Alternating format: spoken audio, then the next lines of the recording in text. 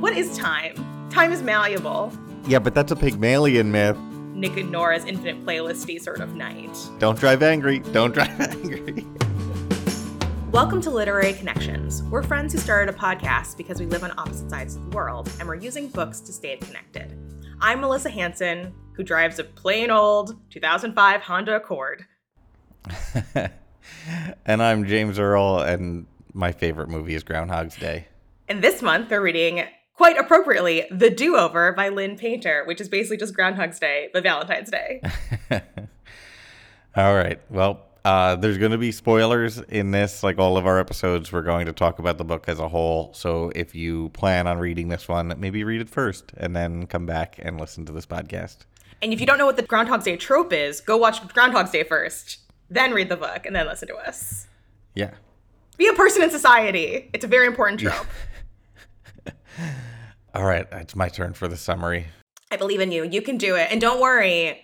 You can do over, and we just won't include the bad versions. No consequences. Yeah, it's my day of no consequences. It's my summary of no consequences. Summary of no consequences. Okay, and 3, 2, 1, go. Okay, so Emily Hornby is a high school junior or senior, and she is valedictorian, potentially a valedictorian. She plans a lot. She wants to go to a good school. She's got a summer internship lined up. And she is on her way to school one morning on Valentine's Day to have the perfect Valentine's Day with a list of things that she needs to accomplish. And on her way, she gets into a car accident with a mysterious guy in her class named Nick. And then everything goes to hell. She sees her boyfriend kiss somebody. Her father tells her he's moving to Houston. Everything is bad. And then she relives that day over and over and over again, tries to fix things. And then one day she's like, you know what? I'm going to do a day of no consequences. And she does whatever she wants. And then that ends up being a day that sticks. And then she ends up falling in love with Nick during the day of no consequences. And then she has to live with all the consequences in the final scenes. And she ends up with Nick. What? She ends up with Nick? Who saw that coming? Not her cheating boyfriend, who's only perfect on paper? I think I made it through on the first try. I think that's okay. I think that's an okay summary. I spent a little too much time on the beginning, but it's fine. I mean, it's the premise. It's important. It's setting up the day that we will have to relive as a reader, listener, for the rest of the book. One thing to give context to is that her parents are divorced. They've got equal custody, 50-50, but she seems to like living with her dad a little bit more, so the dad moving to Houston is more important than I made it seem in that intro. Well, that, I feel like, is a good place to start, is her home life. Because I feel like we start every day at her home life, which is at her dad's place, where she has her, like, new blended family with her stepmom and half-sibling and step-sibling and that chaos. James, I was curious what you thought of the depiction of a child of divorced parents was. It seemed like it was like an every other day thing. That was sort of like my experience growing up, because she has Valentine's Day with her father, and then it seems like the next day she's supposed to go with her mother. I don't know what my thoughts were about it.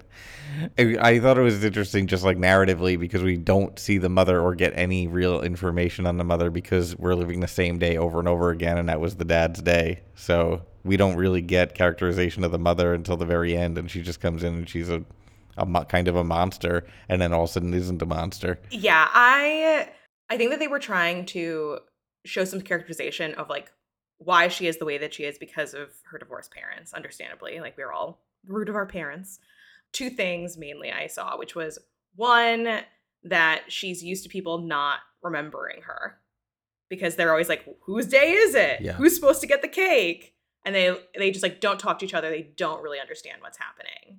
As long as she causes no trouble, which she can either do by being a straight A student or just by manipulating everybody. Yeah. Either or, like, no one's going to give her any attention, which is then what a contrast of the day of no consequences. All of a sudden, all the attention is on her after she's been able to escape any attention forever. Right. Nearly all of her confessions deal with her feeling invisible and that she's all alone in the world and that she doesn't have anybody that really cares about her. Yeah. My experience, though, is like, I don't know, my assumption, and I don't know if this is true, but my assumption is that in divorces, the status quo is that there's like the Disney dad trope, and that the mother by default gets most of the custody, and then the father is like every weekend or every other weekend or something like that, or like one weekday night a week or whatever. Maybe this has changed since I was a child, but in situations where there's joint custody, like 50-50 split, that usually means that both the parents fought for that and like wanted the child. I guess there was like a little bit of a disconnect between her feeling wanted and like the reality of a situation that almost necessitates them both wanting her. I'm sure it's like a disconnect of just like, even though you know that, like, you don't know that in your soul of soul. Yeah. So, and the second thing is like the wanting to not feel invisible, but feeling the pressure to be invisible is one thing that came out from the divorce. And I think the other thing is her hyper controlling nature. I think we're supposed to attribute to her mother. Because I think we're supposed to like see that there's like a, like, where is she getting this? And then we don't really understand, like, why isn't she eating the pie? Yeah. Until we like meet her mother. That part to me felt also a little unpacked. Like, she keeps on talking like her dad has her home, but she likes being with her mom. Yeah. I am curious what happens at the end of the book, because what ends up happening is next school year, her senior year, her dad and grandmother are moving to Texas and her mom is staying in Omaha. And I'm like, what is she going to do? I don't know. Yeah, it's completely left unresolved of what that decision is going to be. But, you know, Eric put her together with Nick, so. That was so interesting. So are we getting into the ending right now? yeah, let's go straight into the end. Why not? We'll bounce around. What is time? Time is malleable. That's true. Who cares? Let's do it. In a lot of Groundhog's Day situations, movies, the reason behind the Groundhog's Day is very rarely explained. It's kind of just like it happened and you need to like learn a lesson to a certain extent. Right. And I think we can talk to like what was the lesson in this one. In this book, it was very clear, like, actually the ghost of Nick's dead brother used the magic of his old jacket to get his brother a girlfriend. Yes. It was not the magic pepper. It was not the magic pepper! As we all expected, it was not the magic pepper. So just to reflect on the trope a little bit more, Groundhog's Day, the OG, has Bill Murray learn to relinquish the ego. He becomes his best self through learning the piano and lots of other things. And he believes that he's going to be redeemed by getting the love of Andie MacDowell, and that ends up not being true. So he like pursues that for a long time. He gets sort of creepy and stalkerish about it. And then he has to let go of that like need to be loved and then just like act for other people. And then he gets the love and all the attention he needs. So it's like by relinquishing the ego, he becomes an active member of the community. He becomes beloved and like lives his best life from there. In Russian Doll, there's the collaboration between the two people who are living in Groundhog's Day and the like mutual support that they need to have for each other. In Before I Fall, the great YA novel, she has to save her classmate who is suicidal. Everything you're describing, and this is what I thought was really interesting about this book, is in most of these scenarios, it is exactly the original Groundhog's Day trope, which is it's the giving up of the ego. Yes. Is what saves you. Yes. That's exactly where I was going with this, is like, this is the common thread. And this is... And this is like a complete inversion of the trope. Yes. And I can't tell, is that brilliant? Yes. Or is that like missing the fucking point? Yes, exactly. Because you're stuck in this time loop that literally revolves around you.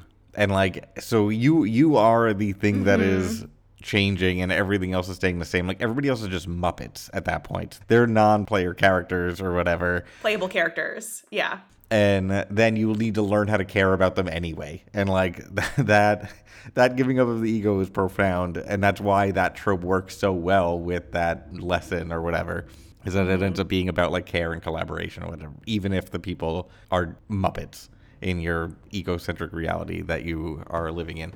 And then this one, God, the thing about this one that is so weird for me is that she basically learns that she's not the main character of the story, which, like, cosmically, she is not the main character of the universe in this one, where it's Nick. Nick is the main character of the universe, where his dead brother has come in to, like, stop the universe so that he can find love. And that's the thing? I don't know, man.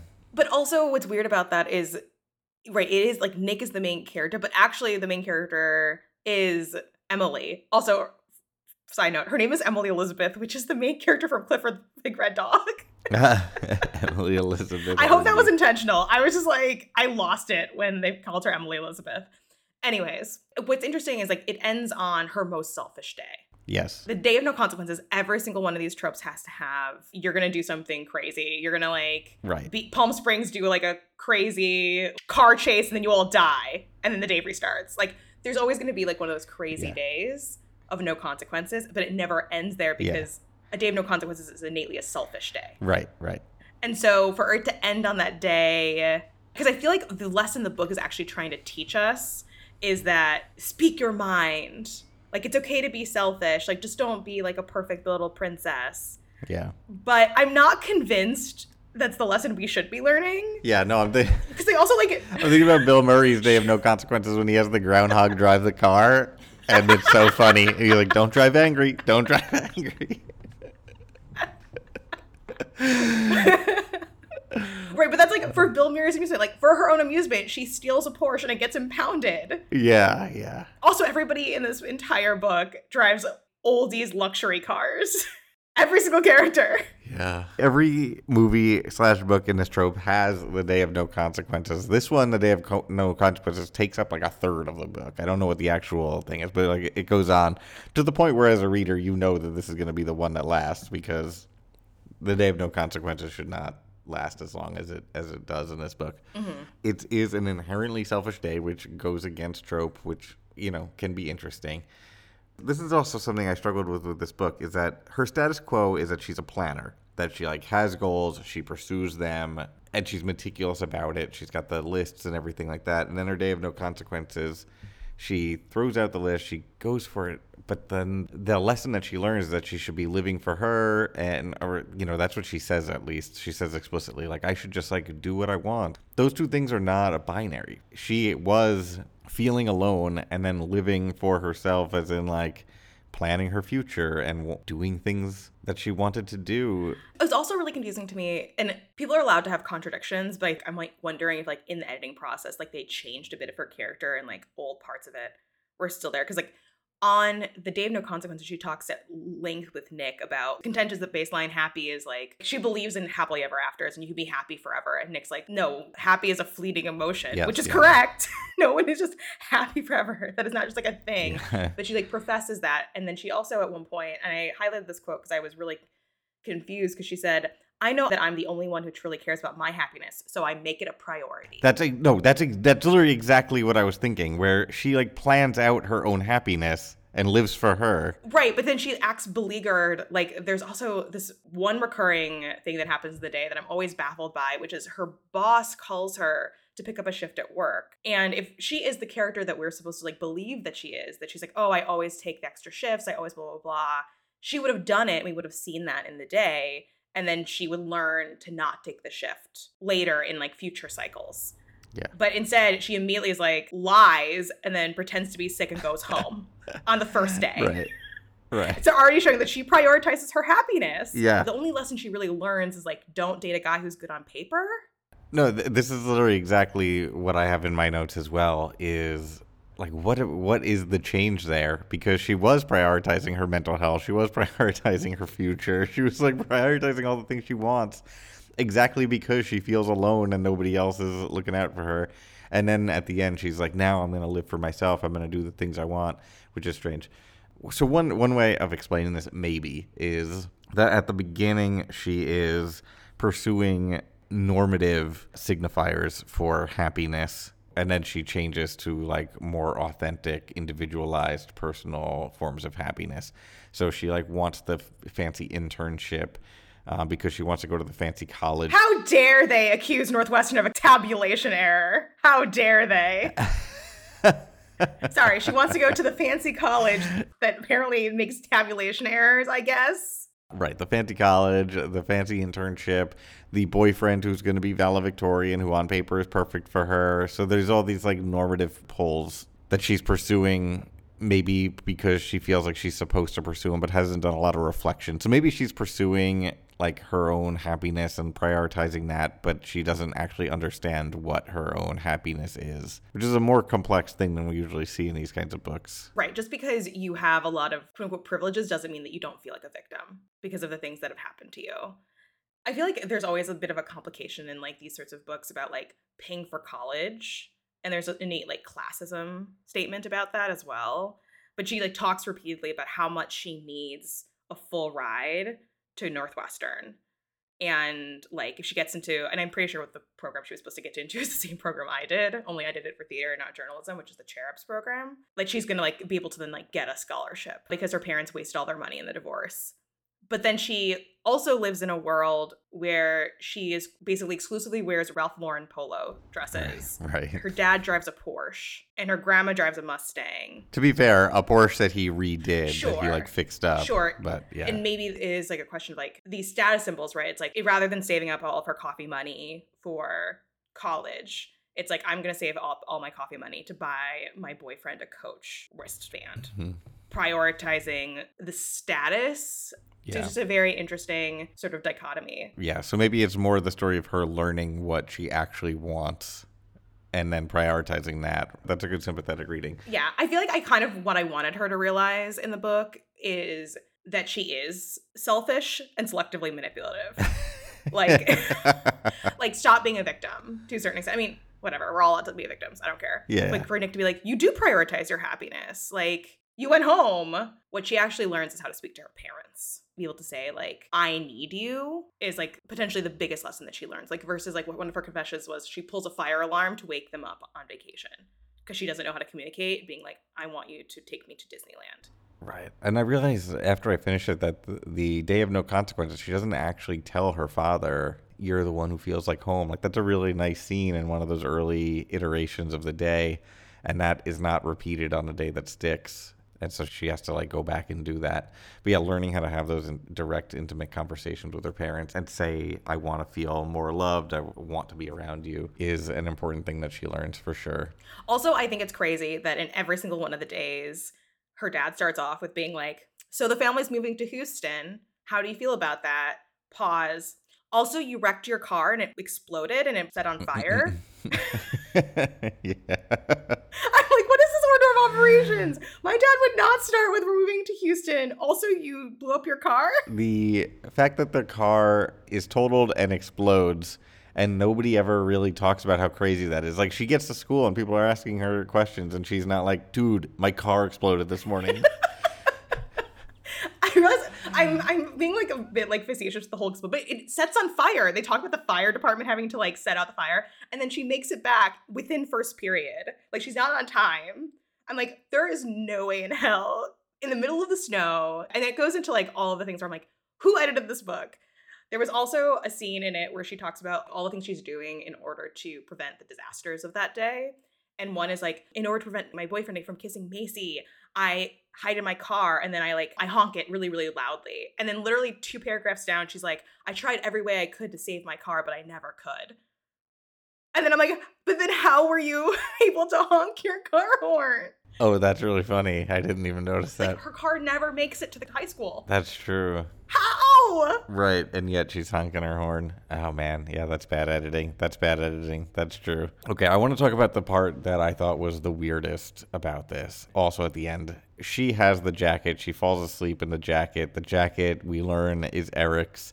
And in literature, when this kind of thing happens, that means that the characters are being doubled. That you're like asked to compare Emily with Eric. Their names even sound sort of similar. Then you realize, oh, okay, Emily is a surrogate Eric for Nick. And that just gets super weird then, because now this is like a partnered, intimate relationship with a person who's being doubled as his dead brother. And the language around describing it was very clearly that. It was like, he used to have these times with Eric, like the day is described as being something that Eric would have really loved. And so now he has replaced his dead older brother with his chemistry partner who he is going to have sexy times with. That seems really weird. Yeah, I think it's weird. And I also think another thing that was weird that was like double A is his brother dies in like basically a car accident, an ATV accident. Right. And the whole day centers on a car accident. Yeah. Like the reason that like Nick and Emily connect every day is a car accident. Yeah. And that to me is also really interesting, of like Eric bringing them together through the awful thing that killed him. Yeah, there's a lot of just messiness there. So in doing this and in her being doubled as Eric, one of the consequences of this is that the day of no consequences, she becomes a manic pixie dream girl that is just like living without consequences and doing whatever she wants and climbing up buildings, and you do all this wild stuff, and then the male character learns to love again, and this is just a manic pixie dream girl trope that is like famously a fairly sexist trope, because that means the woman is there simply for the moral or life-affirming journey of the male protagonist. And I've never seen a book that has the manic pixie dream girl as the narrator before, but it seems like that's what this was. Excuse you just watched Falling for Christmas, the Lindsay Lohan movie, where she's the main character with amnesia. Yeah, but that's a Pygmalion myth. That's a Pygmalion myth. That's not a manic pixie dream girl. That's like the man creates the woman that is his ideal. But I think that they're related themes, because I think it all about it is like, to the real person in stone is that man. Like in both instances, that woman is created into order to bring him to life. Either way you create her, right? Like even if she's not a manic pixie dream girl, we live from 500 Days of Summer, you're the one putting that on her. Yeah. It all comes back to women are just like blank slates for men to feel alive again. The vehicles for male moral development. Yeah. I can accept that like the Pygmalion myth is hierarchically nested beneath the manic pixie dream girl myth. I've just never heard it phrased like that before. That like that's a subgenre of the manic pixie dream girl is the Pygmalion. Is that true of the Rain in Spain Falls Mainly on the Plain story? That name of the movie I'm forgetting. My Fair Lady. Yeah, My definitely. Fair Lady. He's like, but I. He is the main character of that, right? Yeah, I guess he is the main character. He's the main character. He creates his ideal woman, which is based on the George Bernard Shaw. Which that guy is definitely the main character. The linguist is definitely the main character. Going back to like, if the manic pixie dream girl is the main character, like Emily seems to be okay with it. She's like, Eric brought us together. It was the jacket. And I also don't think she thinks much about like, we fell in love when I was to a certain extent, quote unquote, not being myself. Yeah. Because I think it's also crazy to say that like, who you are on a day of no consequences is your true self. Mm-hmm. So I think that's complicated too. It's certainly your most like ego-driven self. Right. Yeah. And it's nice that she learns to not take the summer internship at all. Like I was wondering where that subplot was going to go, where it was like day one, she just takes it. Day two, or some iteration pretty early on, she decides to move past it and asks them if they know of any other internships that might be good. And she's like looking towards the future a bit. And then they have no consequences, just tells them off and says, like, this is your mistake. You can't fix it, whatever. And then the thing that sticks is that she says, you know what, I don't need a summer internship. I kind of just want to chill over the summer. Yeah. But also, that was another thing about her is, like, she's picking journalism, but, like, we never see her be, like, journalisty. Right. As a journalist, you think you'd be, like, a little bit more, I'm going to be an investigative reporter about this. Like, what is happening here? 100% true. Yeah, that you would be trying to figure out the, like, mechanism of it working, or I don't know, like writing every day or building a skill. Bill Murray learns how to play the piano. Mm-hmm. Like we could have seen her think more about like what skills can I build, especially being a planner. I guess there's something really interesting in her, like page one being categorized as a planner and then having to live the same day over and over again. There is no reason to plan anymore. So like that just gets taken off the table. Like there is no tomorrow to plan for anymore. So if we take away that part of your personality, what's left then? Right. Because we do see her try to plan each of those days, and then eventually she just stops with the list because she's tried everything. Right. If the list gets taken off the table, then who are you? And that's what we get on the Day of No Consequences.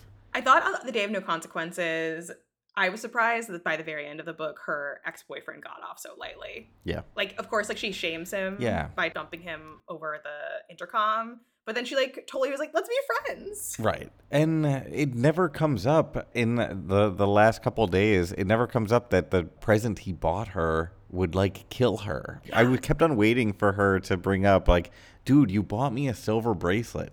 You actually didn't care that much about me. Like, admit it. Yeah. You didn't listen. Like, you were in this for the same reason. Like, her moral development maybe is that she, in the course of these days, learns how to give up the signifiers of status And he very much still is dependent on or in active pursuit of those symbols of status.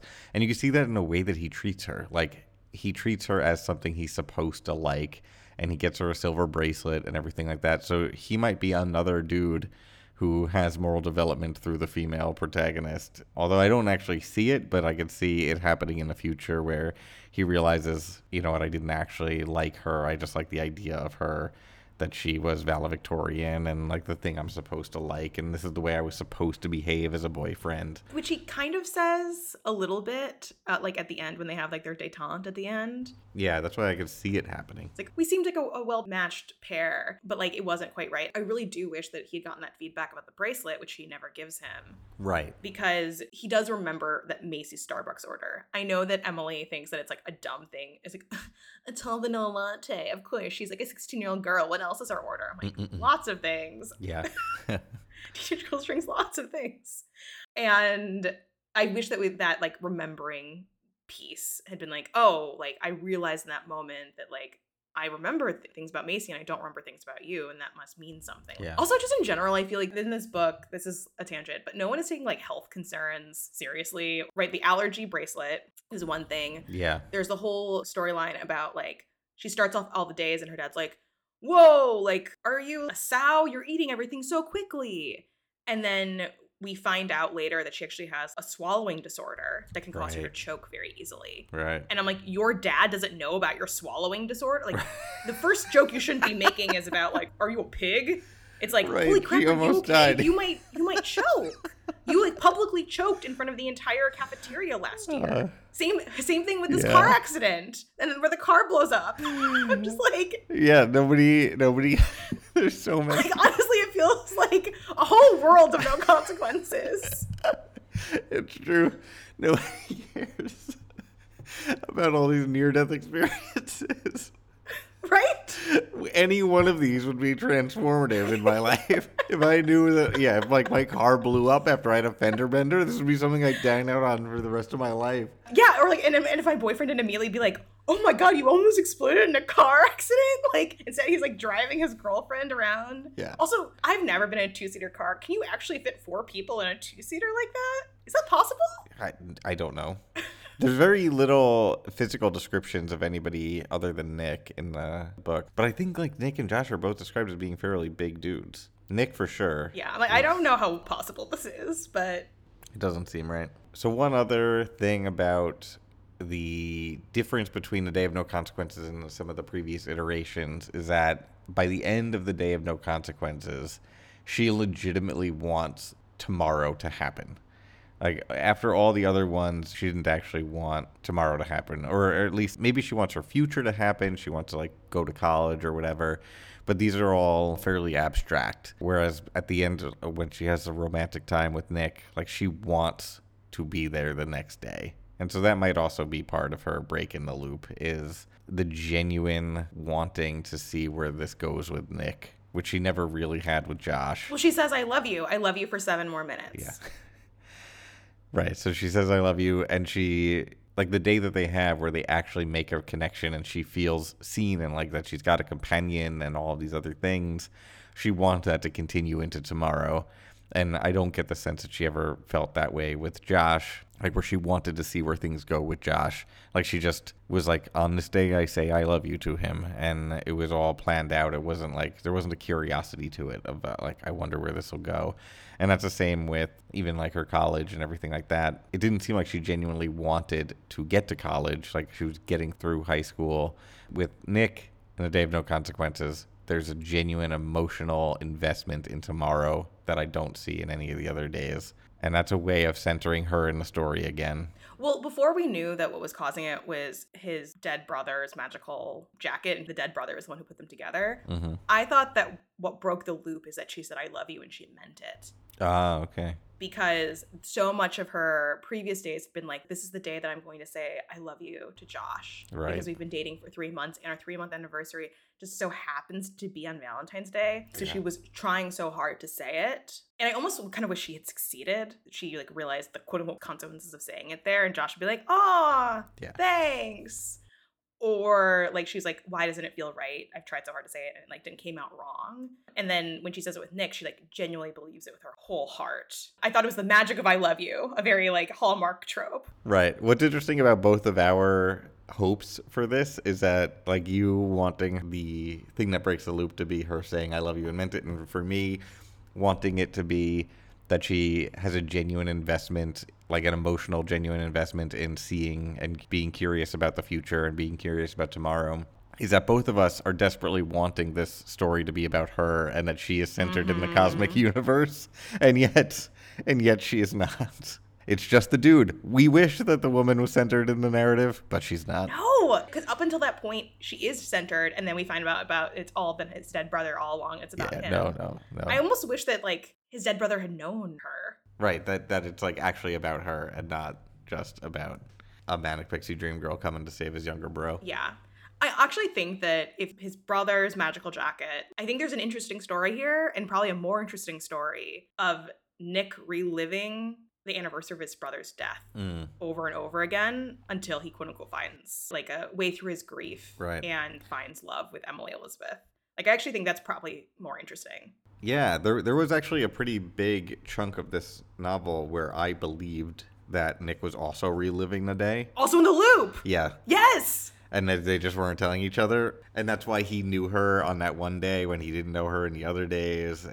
But if that is true, then we don't know about it. No, I think it ended up not being the case, which I really like it when two people are in a loop together. Yeah. That's why Palm Springs is so good. Yeah, and Russian Doll. Mm-hmm. Like, that was a really good innovation that the Russian Doll added to the trope. And one thing I like about Palm Springs is, like, the female character is waking up every day on her worst day, where she slept with her sister's husband-to-be. The story of Nick going through his grief every day and being like, why do I have to relive my worst day? And how do I work my way through it? And I eventually, like, find kinship with this woman, I think is a far more interesting story. Right, having a male-centered narrative that is just told from a female perspective is still a male-centered narrative. Yeah.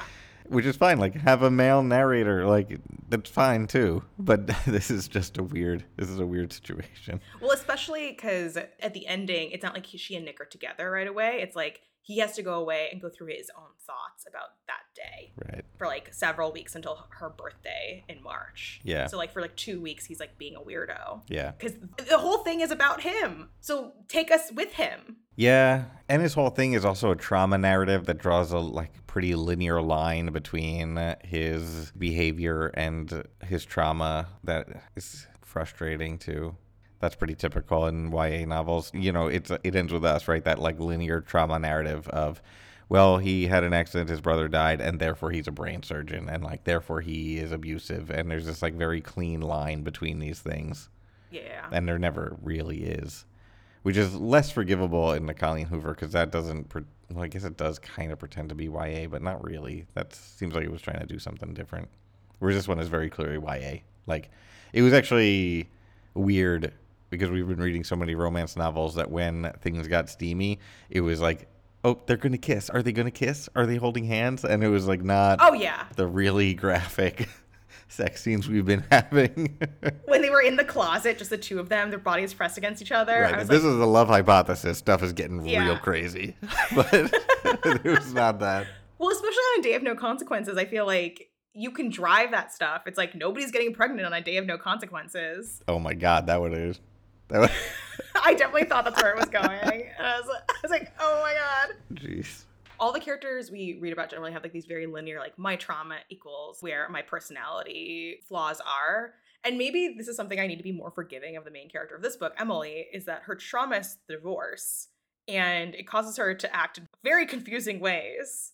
But that's probably more realistic for trauma. That is totally more realistic, yeah. If her parent divorce situation does map onto mine as similarly as it seems like it does, I was terrible at school, but one thing that we both have in common is that we learned how to plan things way in advance just because you don't know at what house you're sleeping. So you kind of need to like plan, if I want to wear this outfit on this day, I need to, 2 weeks beforehand wear it so that it shows up at the right house and just like all the stuff you need. And so you get really good at planning things a week or 2 weeks in advance. You could draw a connection. Obviously the book didn't draw that connection, that the reason that she's good at planning is because she's got a equal custody parental situation. But people respond to trauma in different ways, and drawing these like clear lines between this happened, then I behave this way, and it's that simple, is problematic. Another thing that was interesting about this book that paralleled the last book we read, which was Kiss Her Once for Me, is that they fall in love over this like long Nick and Nora's infinite playlisty sort of night, which is a very big YA trope, which I totally love. You do get to like form that like emotional intimacy through lots of questions and like getting the answers and getting to know someone really, really, really quickly. Like you almost don't need to know them in multiple loops because you just find it all out in one day. Yeah. So instead of doing an IB question, let's do the favorite movie question from the book. What's your favorite movie? And then what's your actual favorite movie? The answer is television.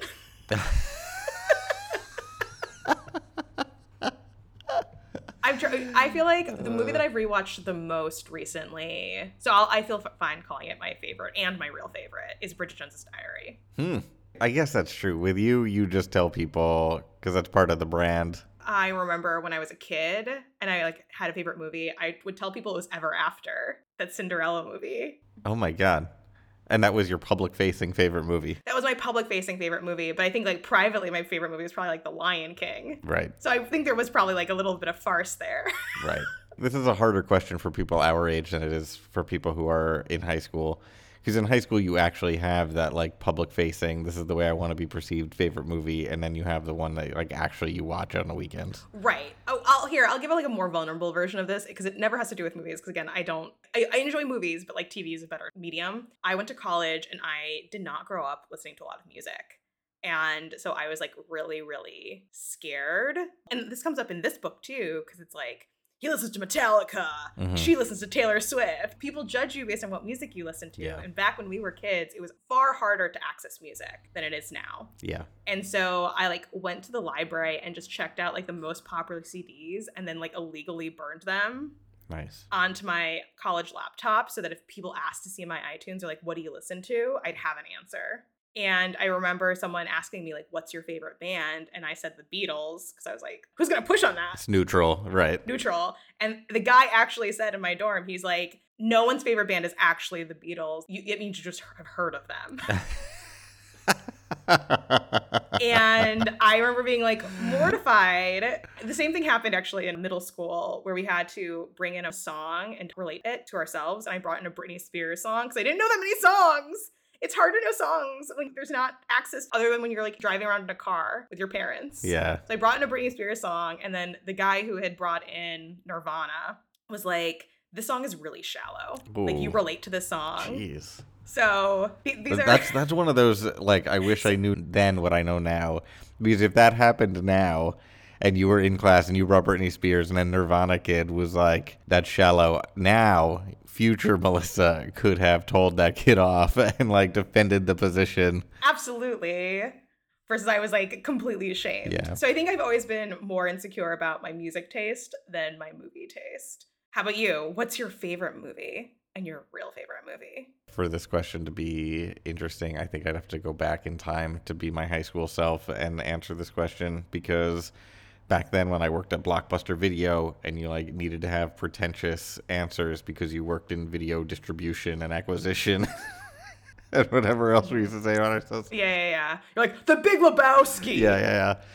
I mean, there were a couple of things I used to say that weren't true. They were movies I liked, sure, but like they definitely weren't the ones that I liked. But I would say Cinema Paradiso, which then is like the foreign Italian film that is interesting. And then I would say this movie called Sullivan's Travels. That is actually the movie that the Coen brothers got the title for Oh Brother, Where Art Thou From, is an allusion to Sullivan's Travels. And it's just like really interesting, old, like black and white from the 1940s, but a very well-written story of a guy who is a wealthy movie director who then wants to make a movie that actually has meaning, and the movie's going to be called Oh Brother, Where Art Thou? So I used to say this, but the actual answer was Groundhog's Day. Like that was the one where when it was on TBS, even though it's going to take 3 hours with all the commercial breaks, like I just left it on because it's always good. And you can just keep on watching it and see different things. Like, remember that the groundhog's name was Phil and his name was Phil, and they're like doubled, and you get like all these like it just stands up to close reading. And they both drive cars. Yeah. They have so much in common, and it's just so good.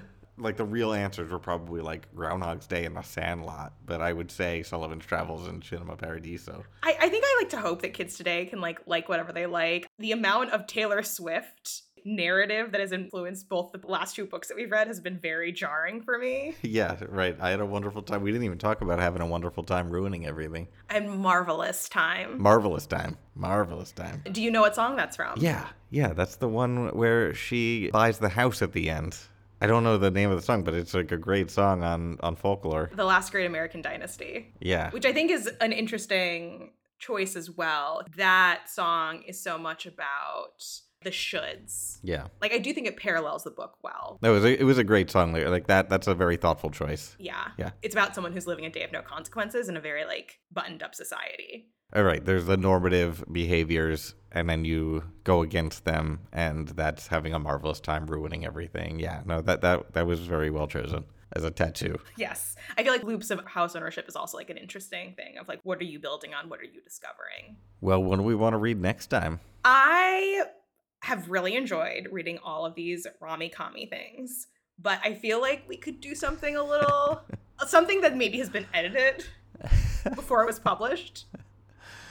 Right, the last two we've done are holiday ones, so let's do something that is going to be good all year. Yeah. And let's take something from the Goodreads shortlist for YA. Anything you've been hearing about? Well, did you ever read Ember in the Ashes? Yeah, that's like one of the most exciting books I've ever read in my life. Well, the author of that book series has recently published one that's on the Goodreads top list, and then it's a YA book that is about family and forgiveness, love and loss, in a sweeping story that crosses generations and continents. Just like us, we sweep continents. Yeah, I think what you mean is All My Rage by Sabaa Tahir. That is what I mean, James. Yeah, I mean, that story sounds very different than Ember in the Ashes, but I know she can write a story, so I'm down with this. Let's do All My Rage by Sabaa Tahir. Awesome. Can't wait. Literary Connections is hosted by me, James Earl, and Melissa Hanson, and we're produced by Kimberly Johnson. You can follow us on Twitter at lit_connections. Join us next month when we'll be reading All My Rage by Sabaa Tahir. See you next month. See ya. In